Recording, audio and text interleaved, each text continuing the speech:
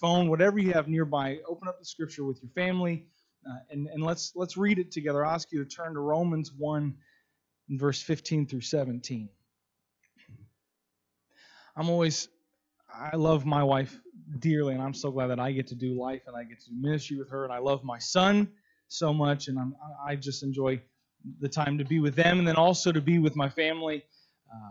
Again, as Pastor Kurt mentioned, our circumstances are a little different than we thought even a week or two ago, but we'll roll with the punches. We'll do what we can, and it's better to be in the timing of God than anything else. Romans chapter 1, verse 15 through 17 says, "So as much as in me is, I am ready to preach the gospel to you that are at Rome also. For I am not ashamed of the gospel of Christ, for it is the power of God unto salvation to everyone that believeth, to the Jew first, and also to the Greek." Verse 17, "For therein is the righteousness of God revealed from faith to faith, as it is written, the just shall live by faith." I want to preach this morning to the few that are here, that are gathered here, and to all those that are watching in their homes on a simple title, simple topic, the problem with my faith. The problem with my faith. Now, if those here and those at home would put your Bibles down for a moment, let's pray and let's ask the Lord to speak today. Jesus, we trust you, God, and I come to you, Lord, humbled, and I ask, Lord, that I could be your sounding board, and I pray, Jesus, that you would speak today, Lord, and let every person be moved by your Spirit, God, not by my words, not by my wisdom or ability, God, but I pray, Lord, that your Spirit would speak, that you would move into this place, move into each person's home today, God, and that you would move on their lives, God, and that you would change them and comfort them, Jesus, in this uncertain time. In Jesus' name I pray. Amen. Sometimes we get so familiar with a portion of text that we don't consider context.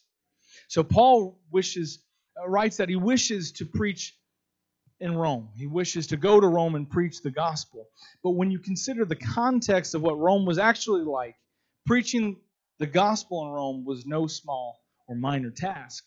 Paul wrote the book of Romans around 58 AD, but he did not actually travel to Rome until 60 AD, almost 2 years later is when he actually traveled. And while the persecution of the church didn't formally begin until 64 AD, 6 to 7 years later than when Paul wrote the first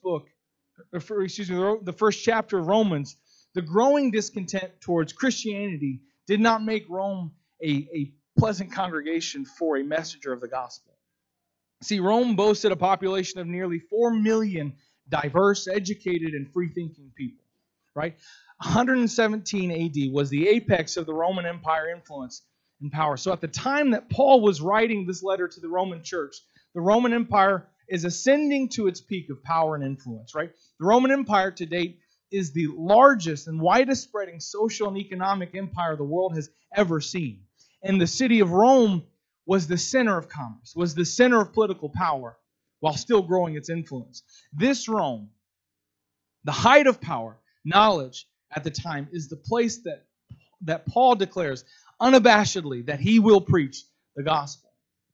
But in this proclamation, there's language that strikes me very odd. There's language that sits in my mind in a peculiar way. Instead of Paul saying, I'm excited to, or I long to preach the gospel, I wish to come and preach this amazing gospel to you, Paul states, for I am not ashamed of the gospel of Christ. So why would Paul attribute shame to preaching the gospel unless there was something to be ashamed of? I believe that Paul articulated something very concisely that we all understand here in the 21st century.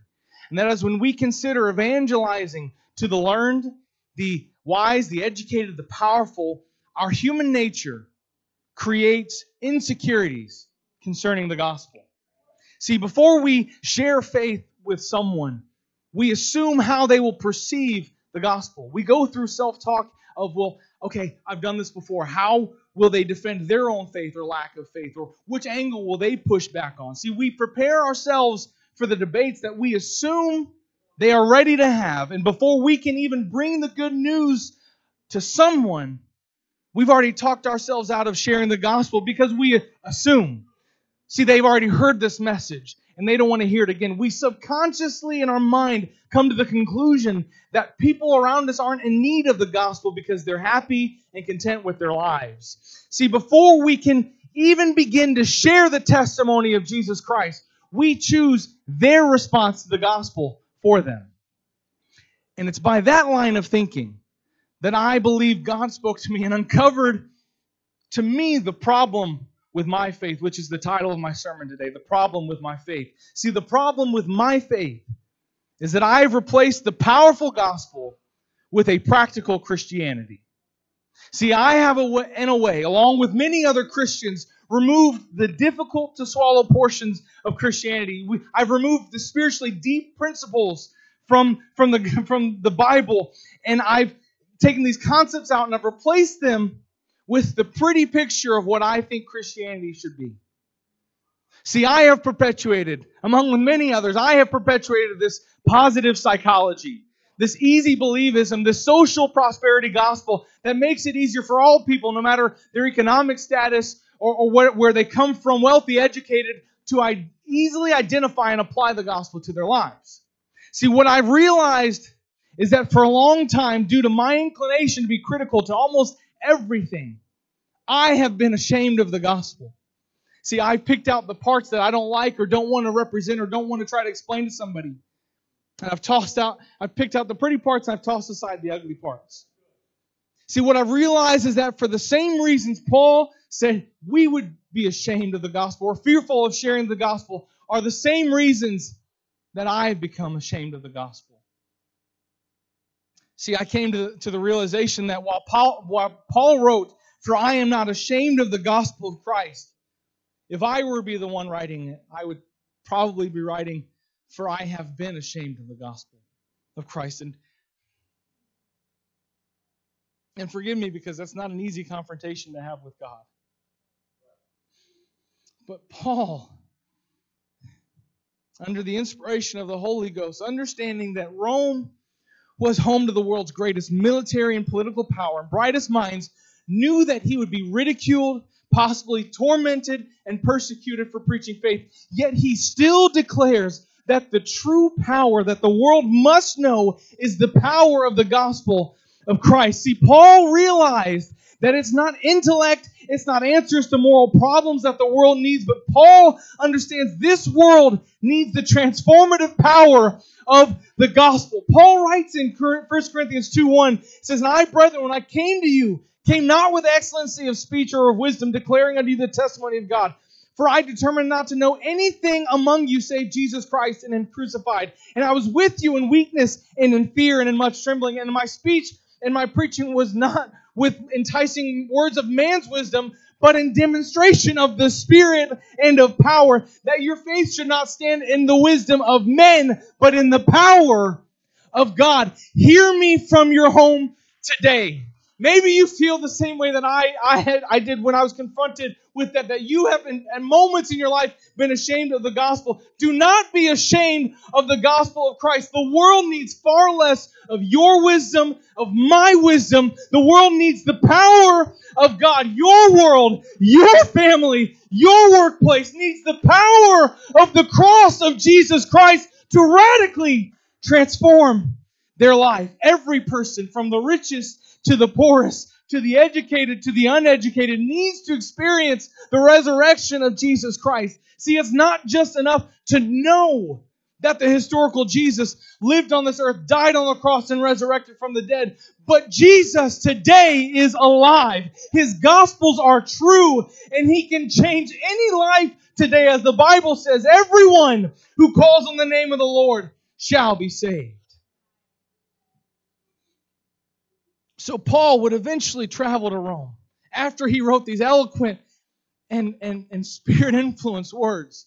He would eventually travel to Rome in 60 AD to preach the gospel. And as he preached the gospel, the Roman government would put him under house arrest for nearly 2 years. And it's incredible, right? In this time, in this season, we're restricted to our homes. Paul in Rome was restricted to his home, yet he saw an incredible revival as hungry souls poured into his home, and he discipled and taught the gospel. But formal persecution didn't start until 4 years after Paul got to Rome in 64 AD, and in that time Paul was thrown into prison. And it was from that prison cell that he would eventually be taken and put to death. And it was from that prison cell that he penned other letters to the church, one of them being 2 Timothy in roughly 64 AD. So approximately 8 years after he wrote Romans 1:16, he wrote 2 Timothy. And it's believed to be his last will and testament. And so when I came across that, I flipped to 2 Timothy and I asked the question, okay, what did 8 years do to Paul? How did 8 years of preaching of persecution change his perspective, his outlook on life? 2 Timothy 1 verse 7 says, "For God hath not given us a spirit of fear, but of power and of love and a sound mind." And hear this, "Be not thou therefore ashamed of the testimony of our Lord, nor of me his prisoner, but be thou partaker of the afflictions of the gospel according to the power of God." And then verse 12 he goes on, he says, and I have suffered for all these things. Nevertheless, I am not ashamed, for I know whom I have believed. Understand this, that the Bible wouldn't be agreed upon, recopied, and spread until the 5th century, nearly 500 years later. So Paul couldn't even refer to his own writings nearly 8 years before. But out of his heart, out of the depths of his spirit, he declared once more, this time the subject of persecution and imprisonment. He said, "I am not ashamed. I am not ashamed." See, in 2 Timothy chapter 3, Paul continues his letter to Timothy, and he has a long list of accusations to what the end times will look like. Verse 1 says, "This know also that in the last days perilous times shall come." And I won't read all the descriptions, but I'm going to point out just a few for time's sake. Verse 2, he says, "For men shall be lovers of their own selves." Verse 3, he calls them false accusers, despisers of those that are good. Verse 5, he says, "They have a form of godliness, but denying the power thereof." Verse 7, he says, "This society in the end time will be ever learning and never able to come to the knowledge of the truth." I don't know about you, but that sounds a lot like the 21st century to me. Men who despise those that do good. Despisers of those that do good. They have a form of godliness, but deny the power thereof. Listen. The Hollywood, the agenda, and that's where I'm going. I understand this, but what I've seen is that they have a form of godliness. Why? Because they preach love. They preach love. They preach love. Love is not a concept they created. Love is a concept that God is. And so they want to preach this message. Here's the problem, though. They are missing the power thereof. They preach love, but they don't preach the power that transforms lives and changes people to be who God has called them to be. Verse 12, though, he moves on and he says, "Yea, and all that will live godly in Christ Jesus shall suffer persecution. But evil men and seducers shall wax worse and worse, deceiving and being deceived." Paul identifies in this 3rd chapter to Timothy in his letter 2 core issues that I personally deal with that lead to my problem with my faith. The first is the assumption that Christians are not intelligent. And the second is the threat of persecution. See, I came to terms with the fact that I am completely, totally, and utterly unique, right? Just like everybody else. So I'm just like every single other person in this world.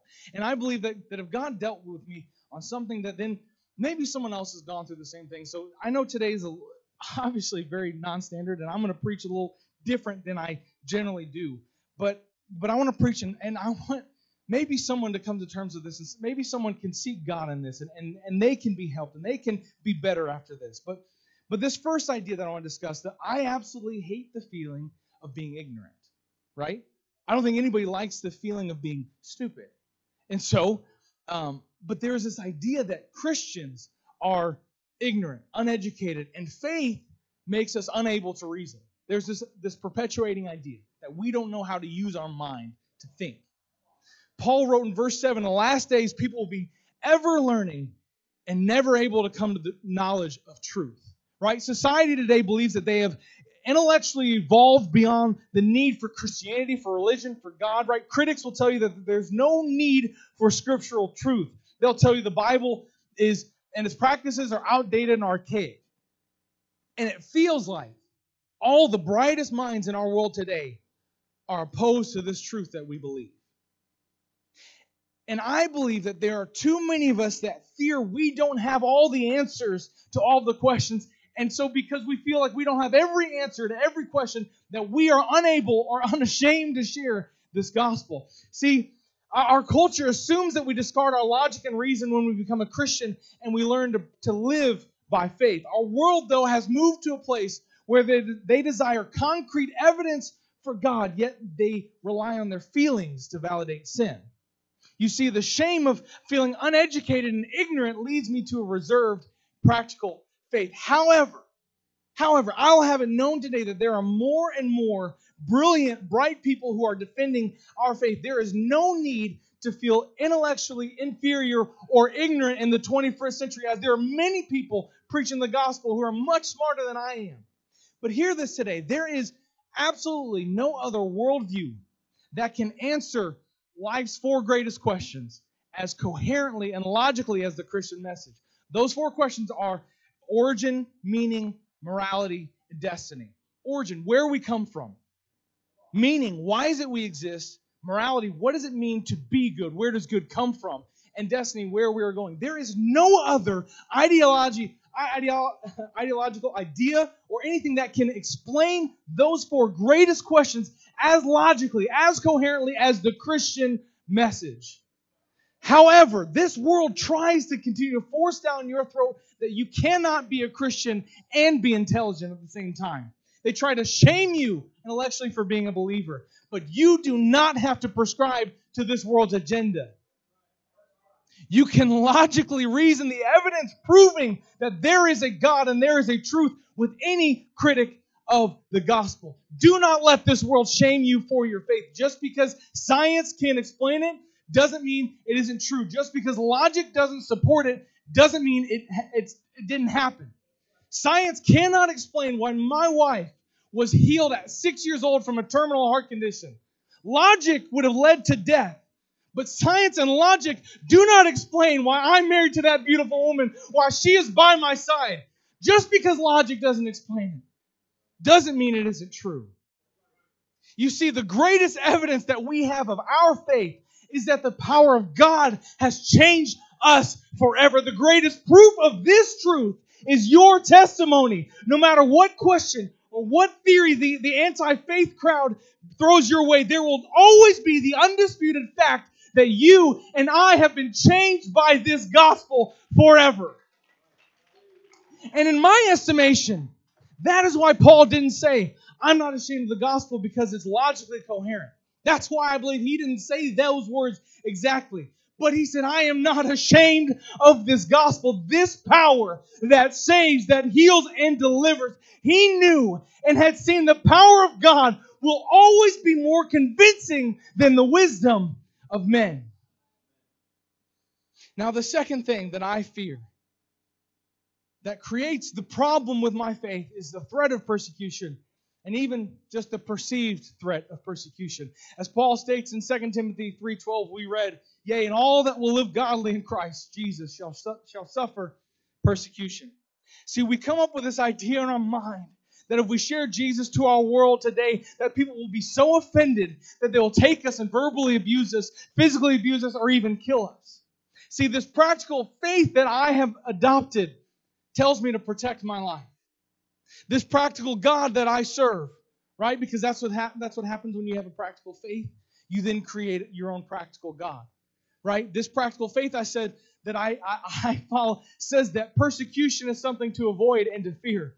And I can easily detect my false faith because Jesus tells me that the exact opposite of what my self-preserving faith tells me. In Matthew 5:10, Jesus said, blessed are they which are persecuted for righteousness' sake, for theirs is the kingdom of heaven. Blessed are ye when men shall revile you and persecute you and shall say all manner of evil against you falsely for my sake. Verse 12, rejoice and be exceeding glad, for great is your reward in heaven, For so persecuted they the prophets which were before you. Do you think it's any coincidence that in Acts 5:41, after the apostles had been beaten by the Sanhedrin and told not to preach Jesus anymore, that they left Acts 5:41 says they left the council rejoicing that they were counted worthy to suffer shame for His name? You can't tell me that they didn't think back to the words of Jesus and make a deliberate attempt to worship after the first time they experienced persecution. Jesus said in John 15:20, the servant is not greater than his Lord. If they have persecuted me, they will also persecute you. So I have to ask you this question. What significance does persecution for our faith have in our lives? Or I can ask it this way. What can a lack of persecution tell us? Hear me today. We fear persecution, and that's a normal fear. But if there is any indicator to determine whether I am in the will of God or not, it must be persecution. The apostles were persecuted for the gospel. Jesus was killed for His gospel. See, if I'm being persecuted for my faith, I can be reassured I am being a proper witness of this gospel. But if I allow fear to water down this gospel, I certainly will not be persecuted by this world, because that is exactly what this world wants. They want an undefendable, watered down Christianity and fearful Christians who are too afraid to proclaim what is truth, what is moral, and who is good. Hear me, as I close today, I'm going to allow the final words to your pastor. But I want to issue a challenge this morning. Do not fear being perceived as unintelligent. And do not fear for the threat of persecution, but rejoice in it. We cannot afford, hear me today, from your living room, from your family room, hear me today. We cannot afford to be ashamed of the gospel of Jesus in the world that we live. There is not enough time. There's too many that are hurting. There are too many that are desperate and crying out for this truth. Hear me this morning. I feel God is issuing you and I a challenge, and I've dealt with this for months on end. Don't be ashamed of this gospel. Let the apostolic church be known as the church that preaches truth, no matter how unpopular, no matter how persecuted. Let the people in this church, in your home, in your family, be unabashedly proud and unashamed to proclaim the good news. Paul was persecuted for preaching His truth, and from his prison cell, he wrote to Timothy and said, yes, this world will persecute you. Yes, this world will shame you for intellectual reasons. But you cannot be ashamed of this gospel. This gospel is the word, is the gospel, is the truth that liberates, breaks the chains of addiction and bondage. This gospel is salvation. And I can no longer be ashamed. I challenge you, not just for today, not just for tomorrow, maybe, and I challenge you for next week, and the week after, and the month after, and years to come. Let this be a word for not just this moment, for the rest of your life. I pray that you would be challenged by this, not to be ashamed. I challenge you, do not be ashamed for your faith and truth. They're going to sing here, and I pray that in your home, and it may not be normal, as none of this is, but maybe close your eyes. Maybe bow your head, lift your hands, and if you're comfortable, go ahead and worship, go ahead and pray on this. But I want to offer an altar-like opportunity. Your home, you can build an altar exactly where you are. And you can talk to God about this, and you can come to the Lord and say, God, I'm sorry that I've been ashamed, but I will not, moving forward, ever be ashamed of this gospel, because your truth liberates, your truth frees. So in this moment, let's, as they sing, create an altar in your living room, in your family room, and let the Lord move on your heart.